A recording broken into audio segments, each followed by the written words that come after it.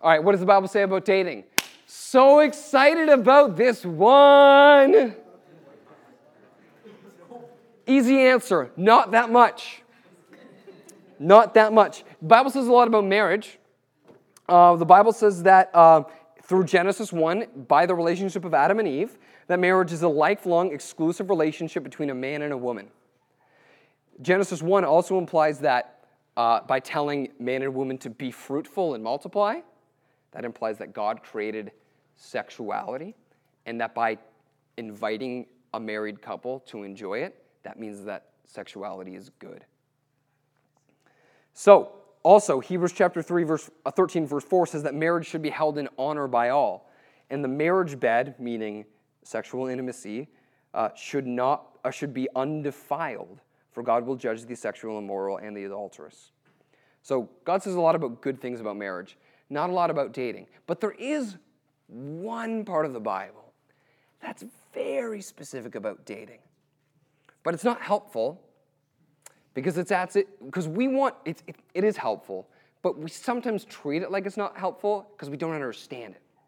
And we don't understand it because it is an ancient love song between a man and a woman. It's like as if you were trying to get 10 commandments from listening to Taylor Swift, but Taylor Swift wrote her love songs as if it was 500 BC. You don't understand it. The book I'm talking about in the Bible is called the Song of Solomon. The Song of Solomon is not a letter. It is not an autobiography. It's a song that's supposed to be sung as a duet, right? And it uses really weird language that's ancient, but it specifies what dating should be like. I wrote this. Here's what dating is. What is dating? Dating is a pre-marriage relationship which recognizes that the lifelong exclusive commitment of marriage is the goal of the relationship. All right, I'll say that again. Dating is a pre-marriage relationship that recognizes that the exclusive lifelong commitment of marriage is the goal of the relationship. What is dating like? Dating is like singing a duet and trying to keep in tune two people singing in harmony. Dating is trying to keep in harmony two people who are friends yet learning to be lovers, two people who are physically attracted and learning to be emotionally attracted, with passionate affection and godly patience. That's my baby over there. Amen, baby. Dating is like singing a duet, trying to keep in harmony. The harmony of being friends and being lovers, being physically attracted and being emotionally attracted with passionate affection and godly patience. Godly dating does all of that in harmony, but the Book of Song of Solomon shows us what the passion looks like, what the patience looks like, and how things get out of harmony. And that's what I want to talk to you about. 3 ways that godly Christians who want to date in a godly way can lose their harmony in dating. And I'll tell you, I did not do dating well. Before I met my wife, I dated 2 girls. I can't even remember. 3 girls. First one was the worst decision of my entire life, and I still hold that up. Second one was just didn't work out. Third one didn't work out. I did not do dating very well. 3 ways that godly Christians who want to date in a godly way can lose their harmony in dating. Number 1, this is directly from the Song of Solomon. Personal insecurities of one person that are not treated with love and grace from the other person. In the duet of Song of Solomon, the first thing we learn about the woman is that she is passionately in love with a man and that she is super insecure about her body. She's super insecure about her body because her brothers treated her unfairly and made her do hard labor, and she got her skin was afflicted being working out, doing hard labor, and she's really insecure about herself. Personal insecurities that are not shown love and grace can cause a couple to lose harmony. See, she loves this guy, but because of her personal insecurities, she has trust issues and isn't sure that he is going to treat her well. But even as she doesn't think highly about her body, bro is so into her body. So into her body. And every time she says something about her insecurities, he's just like, man, no, you are. I mean, it's in ancient Hebrew, however ancient Hebrew said it, right?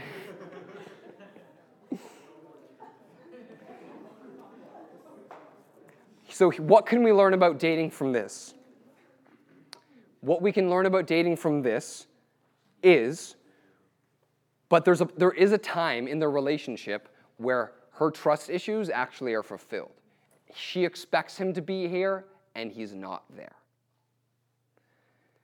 This teaches us that we all have personal insecurities. But in our personal insecurities, if we think that giving our heart or giving our body to another person is going to fill the hole that we feel in our insecurities, we're going to get ourselves hurt. Guys can say all of the right things, but if they aren't there for the long haul of an exclusive, lifelong relationship, probably they're just saying it because they want your body. Girls can look like they have everything there that you want. But guys, if you're just in it for their body, you're going to end up hurting them. And you're going to end up baggage with yourself for your next relationship. Personal insecurities that are not shown love and grace can cause couples to lose harmony. We all have personal insecurities. Don't give your heart or your body to someone thinking that they can fix your insecurities. Here's the second thing we can learn from Song of Solomon.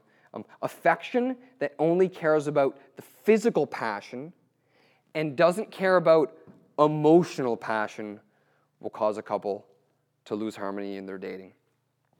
You see, this girl was insecure about her body and she had trust issues.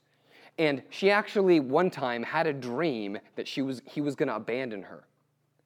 And he's like, now I'm going to be with you, I love you. But there's a time, they got married, and then there was a time where he actually straight up was emotionally distant from her.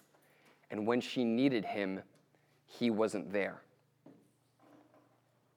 What we can learn from this is the best way to grow in the harmony of passion and patience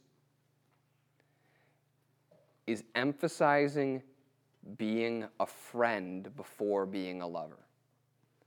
Because, see, after he is emotionally distant from her and hurts her, eventually he comes back. But the relationship isn't healed until he treats her in such a way that she responds and says, "You're my friend." The way that you can balance passionate affection with godly patience is learning to be a friend before you're learning to be a lover. But straight up, that's hard because y'all live in Tinder and Snapchat, and you think that the first thing that you need to do in a relationship is get with her body. I don't think it's surprising that the amount of depression in our society has gone up incrementally as the amount of dating sites in our society has gone up. Don't think that's surprising. Third thing we can learn from the Song of Solomon. Physical affection can't move faster than the commitment of the relationship. Love is passionate. And there's times in the book of Song of Solomon where this woman is just like, literally says that she's drunk in love with this guy. Like she is just impassionately blinded by her affection. She loves him. And there's times where it actually describes that that passion is expressing itself physically, that he has his hand under her head, and it's very obvious he's about to put her on a bed. But then she says, don't awaken love before it's time. And that is the statement that is repeated the most in the book of Song of Solomon. 3 times. Don't awaken love before it's time. Don't awaken love before it's time. Don't awaken love before it's time. What we can learn from this is that the only safe environment to be able to experience all of the intimacies of love. The only safe environment to experience all the intimacies of love is in the exclusive lifelong commitment of marriage. Any other scenario, someone's going to get hurt. And if you want to learn godly patience, how can you do that? Know the difference between lust and love. Lust just wants to take, to satisfy, and gratify their own needs.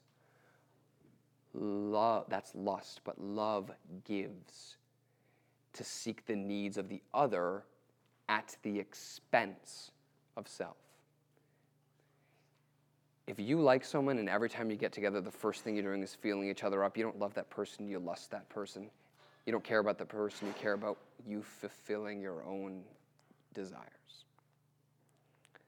3 things we can learn about dating from Song of Solomon. We all have personal insecurities. Don't give your body or your heart to someone to think that they can fix your personal insecurities. The best way to grow in the harmony of passion and patience is emphasizing being a friend first, not being a lover first.